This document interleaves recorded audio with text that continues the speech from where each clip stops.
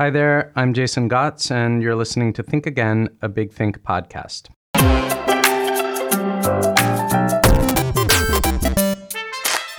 In 1972, the year I was born, there was apparently a famous TV ad for Geritol. My guest today describes it thus, quote, "A husband spoke to the camera while his wife draped herself over his shoulder, smiling like something between a model and the brainwashed resident of a creepy commune. My wife's incredible. She took care of the baby all day, cooked a great dinner, and even went to a school meeting. And look at her," end quote. Her potion of eternal youth is, of course, Geritol. It's got all the vitamins and iron she needs. This perfect woman grins silently at the camera as her husband concludes, "My wife, I think I'll keep her." Though what constitutes getting old for women in America has been a moving target throughout our history, it has rarely been a picnic. But our history is also full of women who have raised hell and pushed back in 100 different ways against the cultural and literal corsets America keeps trying to stuff them into. My guest today is New York Times columnist and celebrated author Gail Collins. Her new book is No Stopping Us Now, A History of Older Women in America. It's a bumpy, often exhilarating ride through the lives of older women in America from colonial times up to the present day. And Gail's good company as our wisecracking stagecoach driver. We're headed west, and there's hope on the horizon. Welcome to Think Again, Gail. Thank you. It's great to be here. Maybe we can start with pants. Pants? Maybe beginning with bloomers. I thought that might be a nice entree. That's a very interesting entree. No one has ever done that to me before. Let's start with pants. Yeah, I mean, it's the fact that women were not comfortable in the clothes they wore was a really limiting thing. And the whole idea was really to make sure that you couldn't go wandering off by yourself or something. And so you had, in middle-class America, for most of our history, women wearing these long, heavy, incredible 14 pounds of material dragging around on them, right. Trying to get around, and corsets and everything else. And the whole idea was that they should be uncomfortable. And people once in a while rebelled. The Bloomer Rebellion was one of those things. Around when? It happened around the late 1800s. It first began. I mean, the idea was you wore these things like a Turkish harem girl or something. Right. And they didn't show off your figure, so they weren't immoral. Do you happen to know if there was literally a Turkish influence there, or whether that's... I don't think so. Okay, all right. I think that Amelia Bloomer was the first one who came up with them. But Okay. Maybe she did. Maybe she was mulling it. I can't say. Gosh. But anyway, they tried it, and it was horrible. People threw things at them in the street when they wore them in the street. Elizabeth Cady Stanton, who was sure she was going to do it, good God in heaven, did it for about a week, and then her sons wrote to her and said that they would have to leave high school, for God's sake, because everybody's making fun of them because of these bloomer things, and it just did not work at all. And if Elizabeth Cady Stanton can't do it, like nobody can, because she really didn't. I mean, she kind of did what she wanted. I would love to tell you a great Elizabeth Cady Stanton story. Because can I do it now? Yeah, she's a great character in the story. We can digress and we'll return. Come back to the pants another time. Elizabeth Cady, my favorite story about Elizabeth Cady Stanton was part of the way that during our history, when it was very difficult to be a woman, women figured out in some cases that being older really worked out really well. It got you past all of the hysteria about, oh my God, this harlot woman speaking in public and all that sort of thing. She figured out that if she walked around with gray hair, looking as much like a grandmother as humanly possible, pointing out that she was a grandmother as much as humanly possible, that she could get away with almost anything. And she, at a time when women were not supposed to be allowed to speak in public at all, she was running around the country, taking trains, playing cards with soldiers on the trains, sleeping at night in railroad stations when she couldn't get any place else to go, doing everything she wanted to do. And her followers noticed this, and they started writing things like an ode to menopause. This is when we're going to be free. This is it. And that thought has actually been one of two sets of thoughts that we've been watching throughout our history. On the one hand, people, led often by doctors, I must say, thought of menopause as the end of life for women. Right. There's a lot of dangerous nonsense around menopause. Everything you want to know about sex, but we're afraid to ask. That famous book from a long time ago discusses menopause very briefly as sort of the end, the castration of all women. That's the end of it forever. On the other hand, you have all these women saying, hey, I don't have to get pregnant again. I'm not going to have to do all the stuff I've been doing. I can have a whole new life here. I can do things on my own. And we've seen lately in a lot of surveys that both men and women find middle age to be the best time of life. Right. Still now. Now. They really, like middle age. It's, and you can see, I mean, you've done the stuff you're really supposed to do, and you've still got stuff to do, and they really, really enjoy it. Assuming, and this is another kind of thread throughout your book, assuming that they are not, what would the negative word for beneficiary be? But the beneficiaries of social inequality, economic injustice, assuming they're not in a situation where they're still really struggling at that age. You think about that with everything. One of the things that I find just so fascinating in the book, and one of the real trends that we're seeing in this country, is women working later and later in life, women working into their 50s, 60s, 70s. I think it's like 18% of women in their 70s are still working. And most of those women are doing it because they want to work. And it's their life and it's fun and they do what they want to do. But some of those women are doing it because they don't have enough money otherwise. And that's a tragedy. So it's important to make that distinction that we're talking about two different worlds here. One of the things that I've noticed throughout your book is that there is kind of those women who are celebrated in the book for pushing back, for taking extra space for themselves. There is a kind of celebration of working as hard as you possibly can until the moment of your death. I mean, a lot of the heroines of this book are exceedingly busy and productive and active, and also compelled to do it for social reasons. And I thought, well, is there no place for the older woman who simply wishes to take a nap for Lord's sake? Play with her grandchildren. Absolutely. And the problem is it's really much harder for me, at least, to write about people who relax like that. But I think they're happy anyway, so they don't need to be worried about. But there is a lot of stuff in the book about grandmothers, which the average woman becomes a grandmother at the age of 50. And now that's like a whole different vision of grandmotherism than we had back in the day. Sure. And there was first a real intensive effort in the 60s and 70s and even into the 80s to make newspapers, for instance, stop referring to people as the grandmother judge, right, or the murder victim, a grandmother. Right. Where, as you point out in the book, if you would not refer to a man as the grandfather such and such, right, or and was the presidential candidate a grandmother? It doesn't happen now, but in the same way it did back then. But you do have all of these women who are 50 years old and suddenly discover they are a grandmother and trying to figure out what you want to be called. Gwyneth Paltrow's mom calls herself Woof. Blythe Danner, the actress Blythe Danner. Yeah, Woof sounded reasonable. I mean, you see what the kid says and pick that up. There was a movement for a while to call them glammas, right? Which was sort of condescending and horrible. Really and awful in every way you can even imagine. But they were pushing it there for a little while. I'm happy to say it kind of fell off the cliff. Yeah, it sounds like a short-lived social media meme kind of thing. The brief social media life of Glamma. I think that's right. My mother went with Nonna because she's Italian and just didn't want to be grandma. I don't know that there was like a huge feminist push there. I think it was simply, I don't want to be old. I don't want to be considered old. You don't want to be called grandma sometimes. Yeah. But people some people like their first names. They just call you Betty or whatever. Right, that can work too. Yeah, so I mean, let's go back to pants. The first time that they're worn in the house, I mean, not the home, but I mean in Congress. Oh, in the house, yes. I can't remember either, but it was a big deal. It was a big deal in particular. They couldn't really do much to you. 1960 something, I think. Yeah. At least, so even past that, I think. Once it happened, the thing was that the women who worked in the House and Senate, they could not wear pants either. And they're running around up and down the stairs doing all this stuff all day. And it was very, very, very important to them to be able to have more alternatives along that line.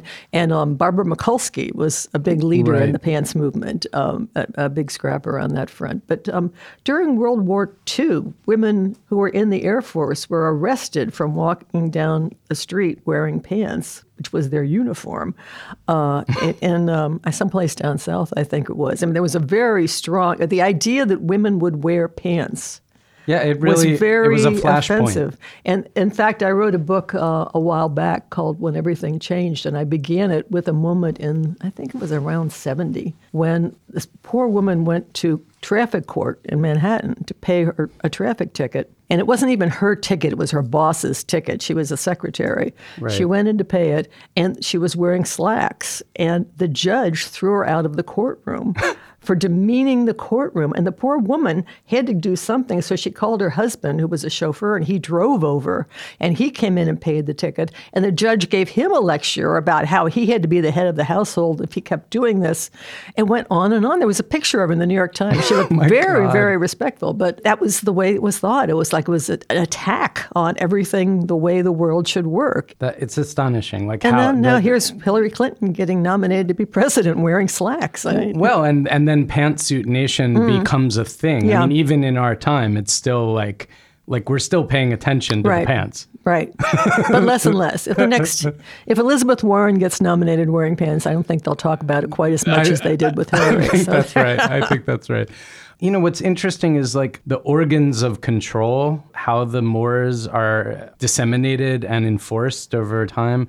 Advertising is a big one. And I'd like to talk to you about that because there's a lot of painfully hilarious moments in the history of advertising and marketing that you touch on in the book. Geritol and hair dye and just the general torturing of women one way or another, emotionally, psychologically. I have to tell you that the book, when I started writing it, was called You're Not Getting Older, You're Getting Better, which was one of the most famous ads ever for hair dye.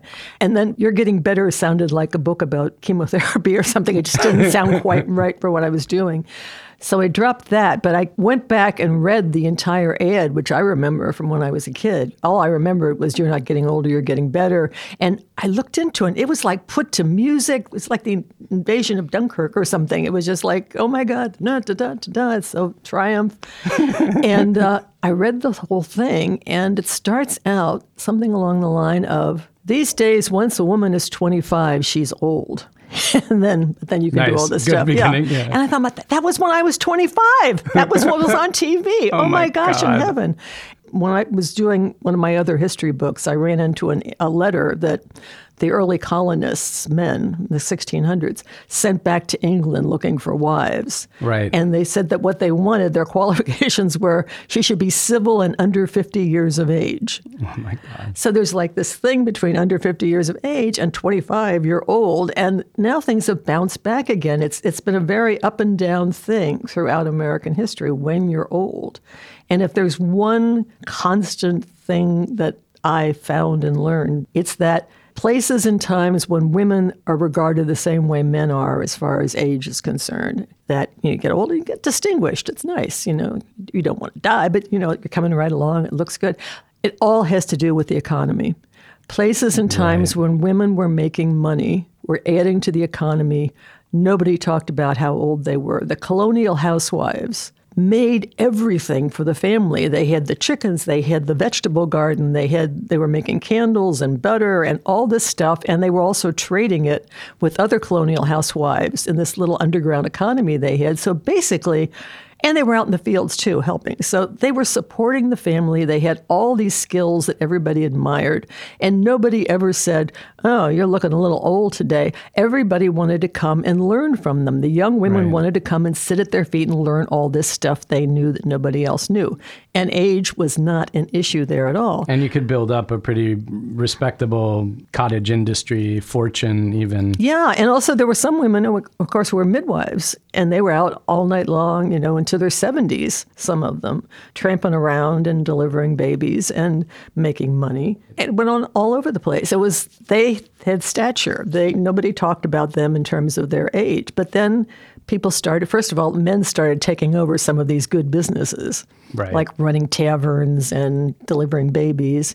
And people moved to the cities. And if you were middle class in the city, back especially in the 1800s, there was nothing for you to do whatsoever except to have babies because you had lots of help. There were a lot of poor women available to do all of your cooking and cleaning and everything else. So you were down to nothing but motherhood.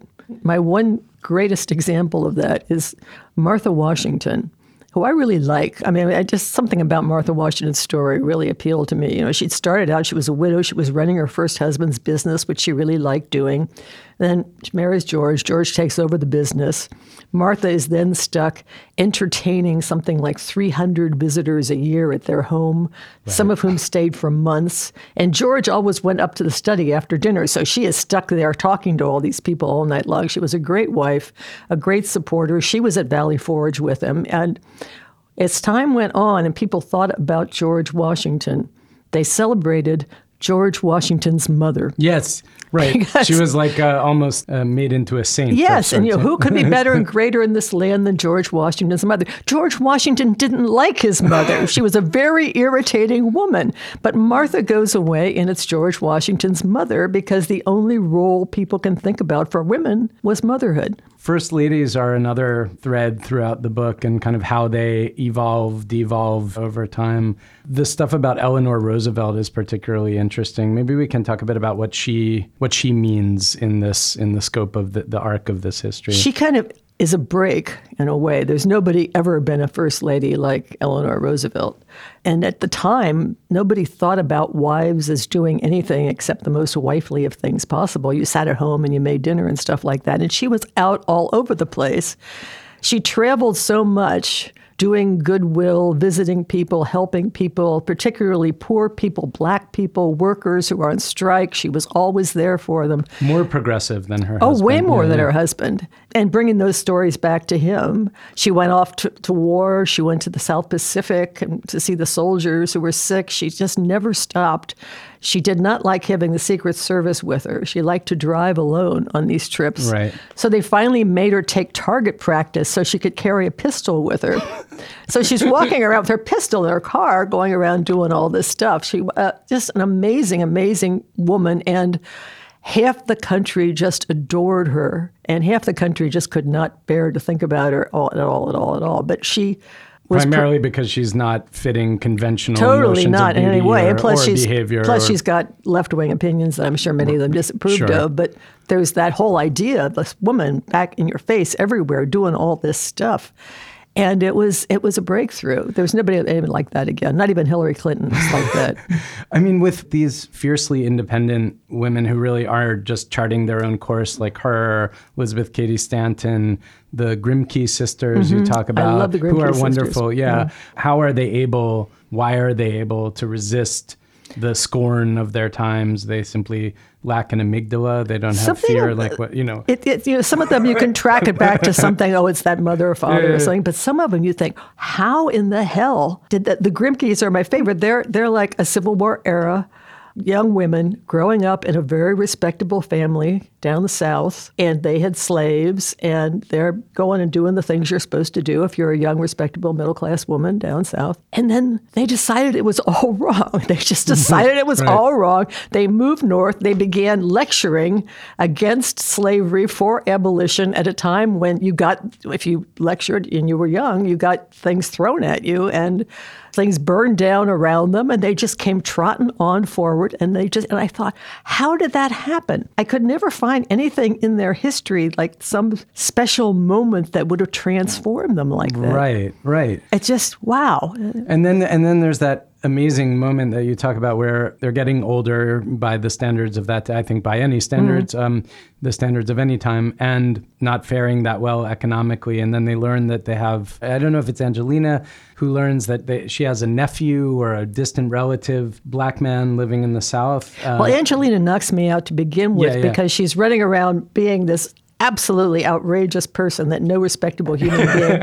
And she's not particularly attractive, and she's out there getting beaten up and, everything. And when she's in her 30s, she falls in love with an abolitionist named Theodore Weld, and they get married. And the whole world, even the abolition community, is agog. Oh my gosh, she's in her 30s. She runs around giving speeches, and somebody falls in love with her. How did that happen? That's not supposed to work that way. Right. You're supposed to be sort of nun-like if you're going to do this and get away with it. But she did.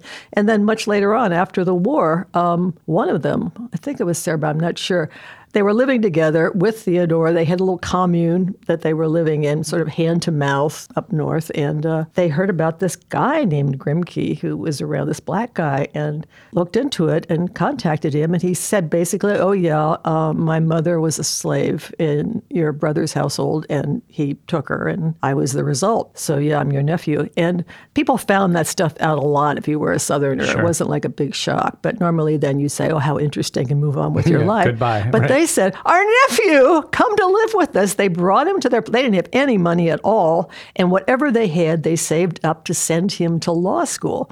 Every cent that they had was devoted to sending their black nephew to law school. And he became a very prominent lawyer and said he owed everything to his aunts. And yeah. They knocked me out. Story. Yeah. They're among my favorites. There must have been lots of people that you had to leave out. I mean, how did you decide? The book is chock full of individual anecdotes, stories of heroines, ordinary women, etc. How did you go about deciding who belonged? Well, some of them just pop in there. Yeah, some are you can't ignore. The Grimke sisters cannot go away. Yeah, Elizabeth Cady Stanton cannot go away. But others just, have their moment. And others I always knew had to be in there, like, Ella Baker, the civil rights heroine. Sure. The reason I wanted her so much to be in there was that everybody thinks about the civil rights movement as young people sitting at counters getting arrested, freedom riders and stuff like that. Right. But the civil rights movement, as we knew it, began first when the middle-aged Rosa Parks refused to move to the back of the bus, and then when the Montgomery bus boycott came from that, and suddenly people saw an entire community of black people refusing to take the buses, standing together, giving the world an idea that they were prepared to do anything for their rights. Right. And that was all about middle-aged black women. These were the women who all along had been in the community, encouraging people to vote, running around, helping people who are in trouble, registering voters, doing stuff for the community, doing stuff for their churches. They knew everybody. They knew how to get people organized. Right. And they did all the work. And no one acknowledged that. And Ella Baker, who was this amazing, amazing organizer, was running around throughout the South. She had asthma. She sat for 72 hours at a time, sitting with college students who were working on civil rights projects, all of them smoking. And she's in there with her inhaler, just sitting there nodding, listening to them, helping them to think things out. And her vision of the world, a world in which everybody could come together in peace to create equality, was the most gorgeous part, the whole civil rights movement. But none of the men like to give her any credit for it. Because as Andrew Young said, well, they remind us of our mothers, which is all very well, but it's a little bit too much right now. And also, as the movements become more radical, as you point out in the book, in the later generation, the older, more kind of pluralistic, democratic, let's talk about it, let's all get together, kind of reformers get shunted out. But even when they were gone, who did you think about? Martin Luther King. That's all everybody talked about. And Martin Luther King was not enthusiastic about having Ella Baker as an official in the NAACP because mothers, women, it's not the moment. The whole economic thing is so important to get. You don't get to where you really want to go with this story until women are as capable as men, getting jobs, having careers, bringing home money, being a financial foundation of the family, being purchasers on their own, and owning things, having assets. And that mainly started, along with everything else in the world, in the 1970s. After World War II, we had this huge economic boom. And after that, during that boom, everybody got to thinking they could be middle class. There was this vision suddenly that you would have a house when your kids could go to college, you would have vacations. Everybody obviously didn't make it, but that was the vision. And a ton of people did make it on one person's salary until the 1970s when the economy tubed, when we started to get a lot more competition from overseas in many of our businesses, and suddenly people realized you needed 2 salaries to support a family in a middle class manner. And then the whole world was transformed. Little high school girls thinking about their future thought about who they were going to marry, and they also thought about what kind of job they were going to get. And I will never forget, I think it was way back in the 80s, I was somewhere in Connecticut, maybe New Britain, maybe a community college or a junior college, but it was a very working class neighborhood. Right. And I was somehow wound up with this classroom of boys talking about women's history. I'm not quite sure how that all worked out, but they were very nice. And then I asked them all what they thought they were looking for in a wife. And of course, they were not going to tell me an attractive woman. It was not going to happen. Sure. But for a minute, they said, personality is very important. And then somebody said, a good earner. And they all went, yeah, yeah, really, really important. I want a wife who's a good earner. I want somebody who'll be a partner with me economically. Yeah. And that's it. That's the story, the saga. We have an interesting moment now where we're seeing the kind of traditional earner balance being significantly upended. Not only is there more parity, but you're seeing more and more families where, in hetero couples, where the woman is the primary breadwinner, the man is spending more time at home. That's another shift, I think. And I don't think it's going to lead to people thinking that men are getting older faster. It's just not going to work out that way. But it's the idea of that kind of freedom. And again, this all presumes that you're middle class and that you can afford this stuff and you're not all desperately, struggling. And half of the mothers out there are single parents, and a lot of them are not getting any support at all from anybody. Right. So there's all those different stories. But the idea of a woman as being economically equal to men is the answer to all the questions about why women are regarded as aging faster than men. That's the answer completely. It seems not only that there's a nasty habit, but that there is a powerful momentum behind this need to define old age in women throughout our history and to tell women what it is you can wear, what you can do, what you're supposed to be, what corner you're supposed to sit in. It's part of the whole defining of women's role. If your role is to be a mom and to be a wife and your whole purpose basically is to be sexually attractive, then it's really damn important that you should look that way all the time. And once you can no longer bear children, you're either... What are you for? You're not there for anything unless you're taking care of your grandchildren. Otherwise, you're sitting on a rocking chair someplace. That's all you've got. But then as all that changes. And I found it very useful to go back. I started 40 years ago at Gloria Steinem's 40th birthday party. I knew you were going to get on to Gloria Steinem right now. Yeah. It was perfect. It was her 40th birthday party. It was some little weenie party. It was no big deal at all. And a couple of friends gave it for her. And somebody, as she was leaving, said, you don't look like you're 40 or something along that line. And she said, this is what 40 looks like. She just meant everybody, take everybody as they are. But the thought that came out of it was, hey, Gloria Steinem, well, nobody's ever going to look like Gloria Steinem at 40 or any other age, but still, hey, 40 looks really good here. Yeah, you're not getting older, you're getting better. Right. Yeah. We finally figured that out. And then, if you go on, you're 50, then she had a 50th birthday party and the 60th birthday party. And at all these parties, she's getting more and more accomplished. She's doing more and more things. And I interviewed her right before her 80th birthday.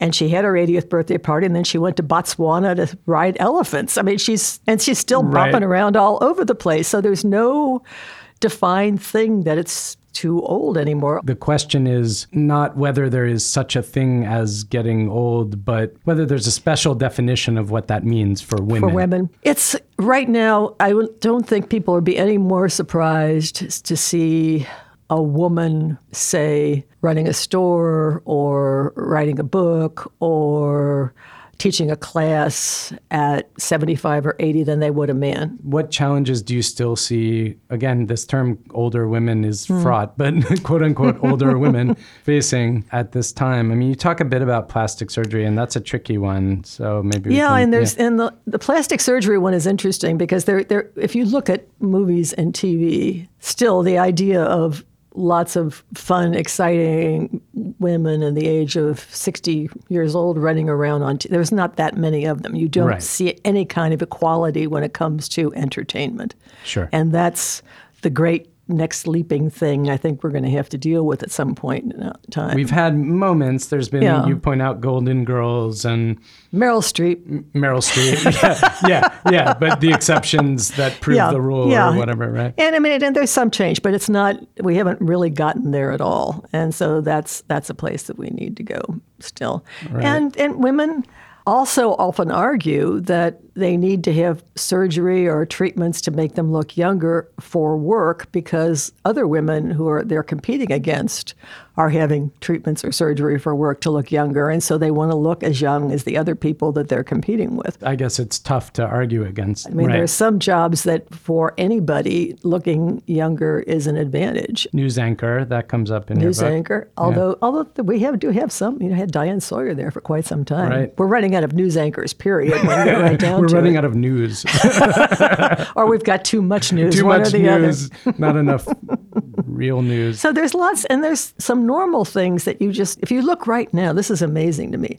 Think about the current race for president. Right. We've got the top 3 contenders are all in their 70s. And actually, the one whose age is talked about least is Elizabeth Warren, the woman. Indeed. Yeah, that's right. But you don't want... Although if she starts getting into debates with our current president, I'm sure age will come up. Although he's older than she is. I don't think he'll care about that fact. I'm sure he will find a way to make age an issue regardless. Well, he's got so many things going on there. It's just really hard to know which way it will go. But when the Speaker of the House battle was happening, there was a lot of arguing among the Democrats when the Democrats took control of the House that the Speaker should be somebody younger, a new generation, not Nancy Pelosi. And it wasn't really ageism so much as it was, wait a minute, what about my turn? Right. And that's a problem everywhere, every place. It's a reasonable thing for people who have no prejudice against age simply to say, hey, what about me? I want to do it. Can I do it? Are you going to stay there forever? Can I please do it? And so they made a deal that she'd only stay on for another 4 years, and it worked out fine. And she's done, I think anybody would say, a spectacular job. Oh, God. So what would we have done without her? No, I can't imagine any of those people who wanted to take over doing it in any place near the way she's done it. So it's all worked out great. Right, and we desperately need our Ruth Bader Ginsburg as well. Boy, she must be the most popular person in the country now. I mean, it's amazing. She had to allow herself to be sort of cartoonized in a way, but Yeah, and she had long said, I can't remember which justice she was referring to, but somebody who had retired at 84, and she would say, I'm going to stay on as long as he stayed on. And then suddenly she found another one who retired at 90, and she's now referring to him as her goal in life. But she's a pistol. It's just really amazing. And she's not only that she shows up. What amazes me about her is that she shows up for court and does her court stuff. But when she's not in court, she's running around the country giving speeches and stuff. It's just extraordinary energy. Right. There's no like overcompensation. She's just, that's who she is. Yeah. And there are people like that around, and they often become famous or accomplished because they've got all that energy. But going back to what you were saying about younger people telling older people to get out of the way, particularly in the context of progressive social movements. I think that's an interesting sub-theme in the book. Like that time in I guess it's the 60s, don't trust anyone over 30, right? The guy who made that up, by the way, came to regret it. Yeah, right, because he lived well past 30. Oh, yeah. No, but I mean, just the way that there are tensions. We talk about intersectionality now a lot, and like older women are dealing with both cultural difficulties around being female and then also being considered older. But so you would expect solidarity within these movements, like between women, but in fact, you sometimes get tension. Sure. But I have to say, even back in the 60s and the 70s, when you weren't supposed to trust anybody over 30, the students who were leading that movement often had female teachers, female authority figures who they did trust. Sure. I was thinking of Ella Baker, who I think you were talking about kind of being rejected by some of the younger, more radical feminist Black activists, saying that like you're a compromiser, you're in effect like Uncle Tomizing her. Well, Bettina Aptheker, who was one of the leaders of the student left movement when it began in Berkeley, told me that there was the dean of students who caused all the crisis when she said that the student leftists couldn't have their free speech and their anti-war demonstrations. And I think they had little booths and things they wanted to set up, and it was someplace where you weren't supposed to set booths up. And so she said no, and then they went crazy and they had the whole free speech movement. But she said the Dean herself was actually very kind to them. And even when they were sitting in her office, she would say, "Thank you so much for leaving that little opening so people can come through. That's very kind of you. I appreciate it." And she knew her all her life. And when the dean finally wound up in a nursing home much later, Bettina Aptheker would come and bring her flowers because she just so had admired her and loved the way she treated them. So there's little bits of those stories everywhere. If it's not too peripatetic of me, I want to jump back to plastic surgery and to this question of kind of who defines how women get to be older, like how they get to be in their older years, what is allowed. And it's tricky, right? Because, you have this massive advertising industry pushing, hair dye, pushing makeup, and then plastic surgery as well. But then there's also an argument that can be made by women to say, who are you to tell me that I have no right to look younger if I wish to? It's a perfectly good discussion and argument. And I think the important thing is that we should all have that discussion and argument. What do these things mean? What does it mean that we do this stuff? What does it mean? Obviously, everybody wants to look as healthy and robust, chipper and robust as they possibly can.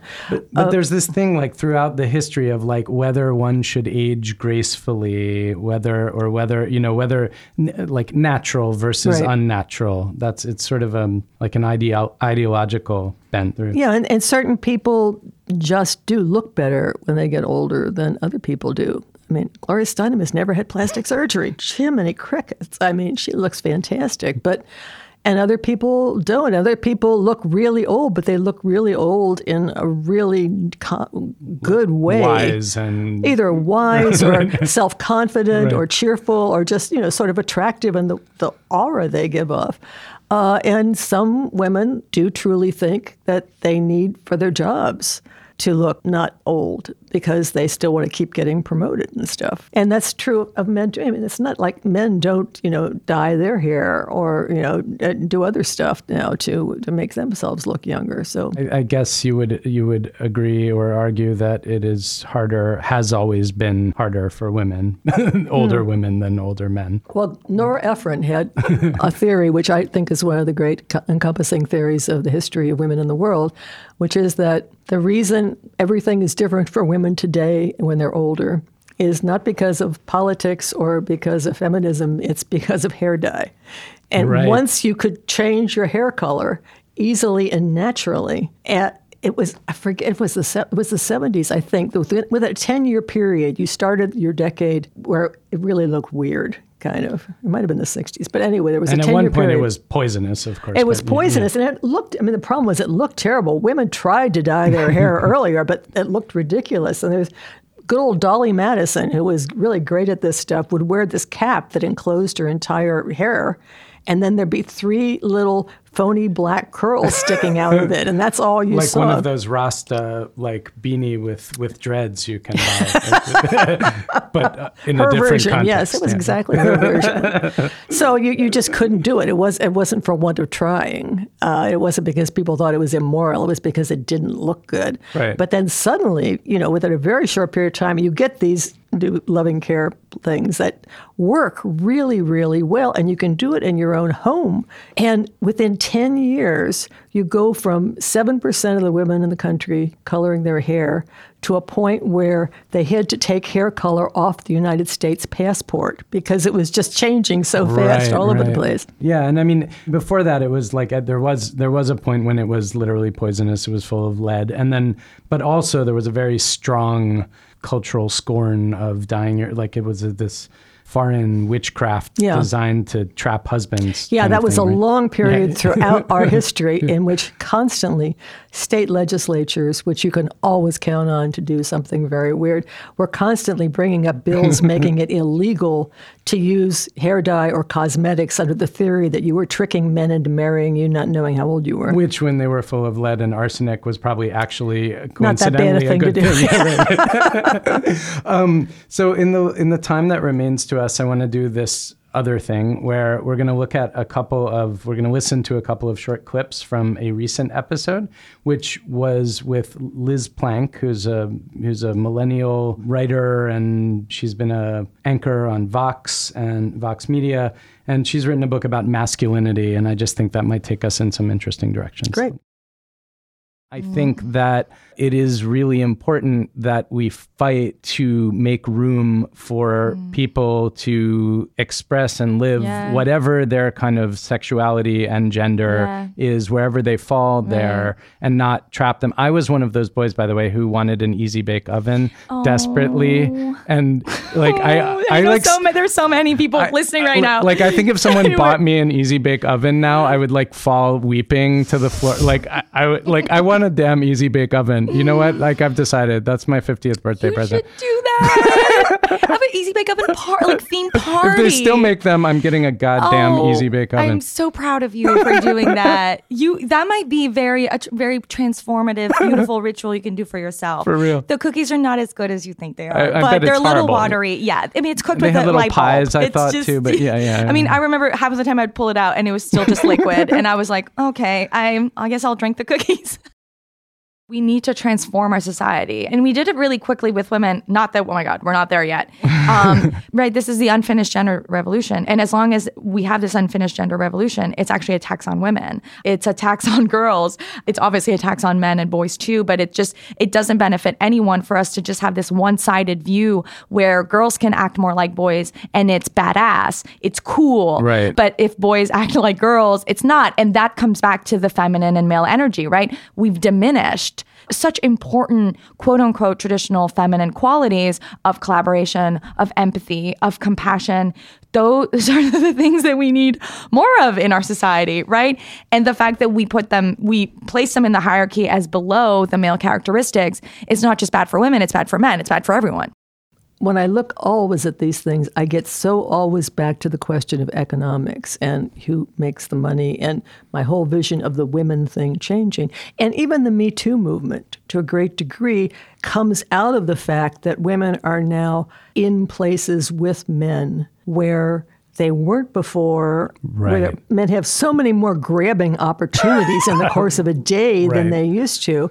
And they have powers now that they didn't have to stop these things from happening. It's a very women have powers. You mean like platforms, right? And if you're a woman in a job, you now have the ability to go to somebody and say this is going on, and they instantly. I mean, and what the nice thing about the whole Me Too movement is that there's no downside to it really economically. It's not like really anybody sat back and said, oh no, if we can't let them grab, we'll never get any more good guys in the building. I mean, it's just never going to happen like that. Right. And so it's working out fine in so many ways. And as it moves along like that, the whole thing, every time women get freer, men get freer too to do the stuff they didn't get to do before.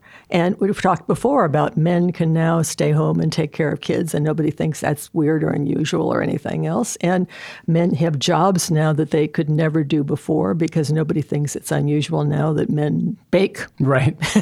Exactly. Bake things all the time. I mean, it's a different issue. It's a different fight because it's so intertwined with feelings about sexuality, but it's all coming together in so many ways. Yeah, because I mean, these things, they're temperamental. I mean, it goes back to what I was saying earlier about like, isn't there also room for older women who just want to chill and read a book, kind of thing.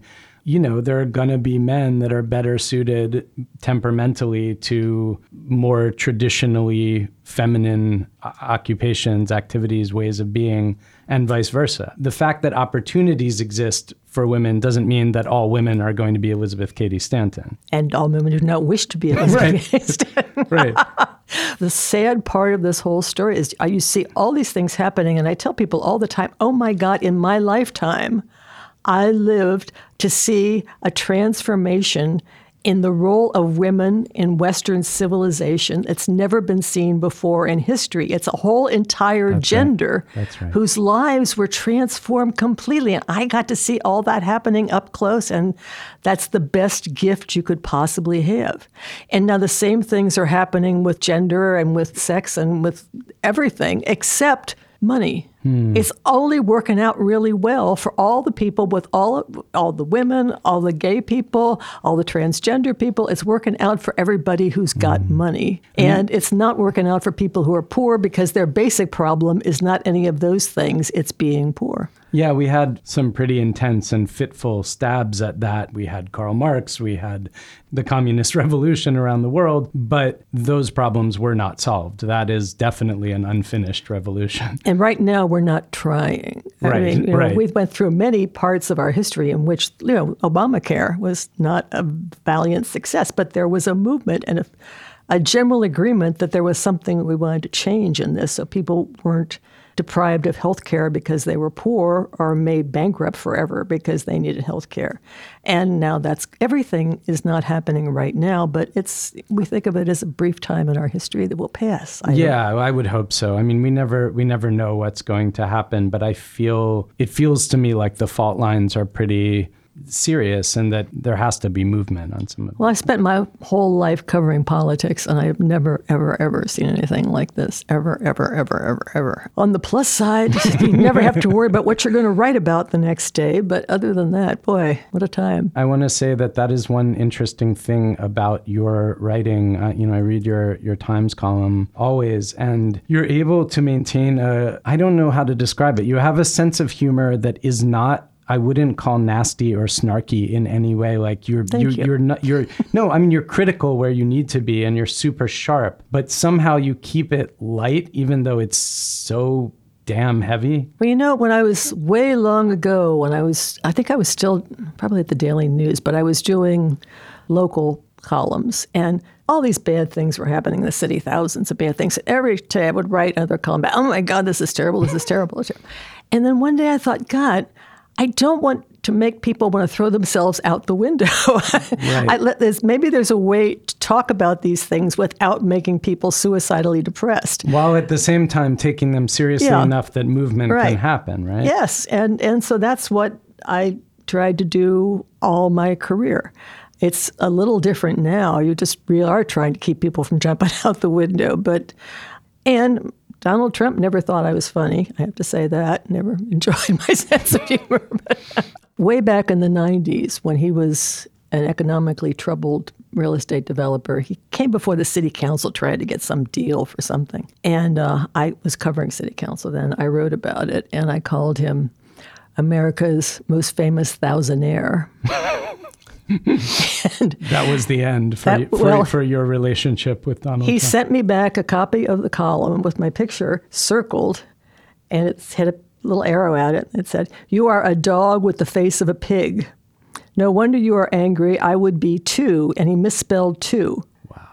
And when I got it, first we didn't think it was real. And I took it to one of the other people in the office, and we know this must be some joke by somebody who knows him or somebody in the office. So we checked it against his filings that we had on file, real estate filings. And it was with the Sharpie. It was, you could look at it now, you would know, my God. Well, it's good to know that some things never change. Some things never change. I was going to throw the little sucker out, and then my husband saw it and said, oh my God, you've got to save this. This is so ridiculous. This will be worth something someday.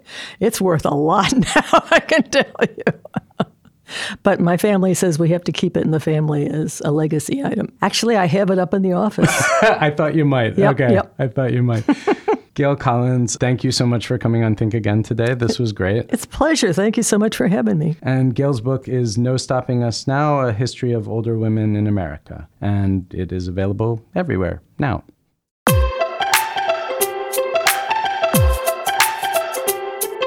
And that's our show for the week. If you've been listening for a while, you might have noticed that I'm experimenting with something new, using clips from previous episodes as conversation starters instead of Big Think videos, making more explicit some of the invisible threads in this ongoing conversation. Let me know what you think about this or anything else by emailing me through my website, jasongotts.com.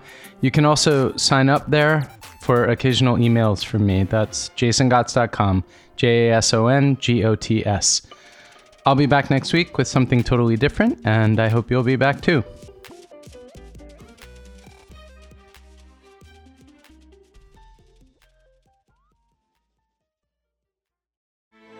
Grand Canyon University's RN to BSN online degree program makes earning your bachelor's in nursing possible. Balance online coursework with local in-person clinicals to position yourself for potential leadership opportunities in the time you have from wherever you are, leaving room for what matters. Achieve your goals with your personalized plan and team behind you. Find your purpose at Grand Canyon University. Visit gcu.edu.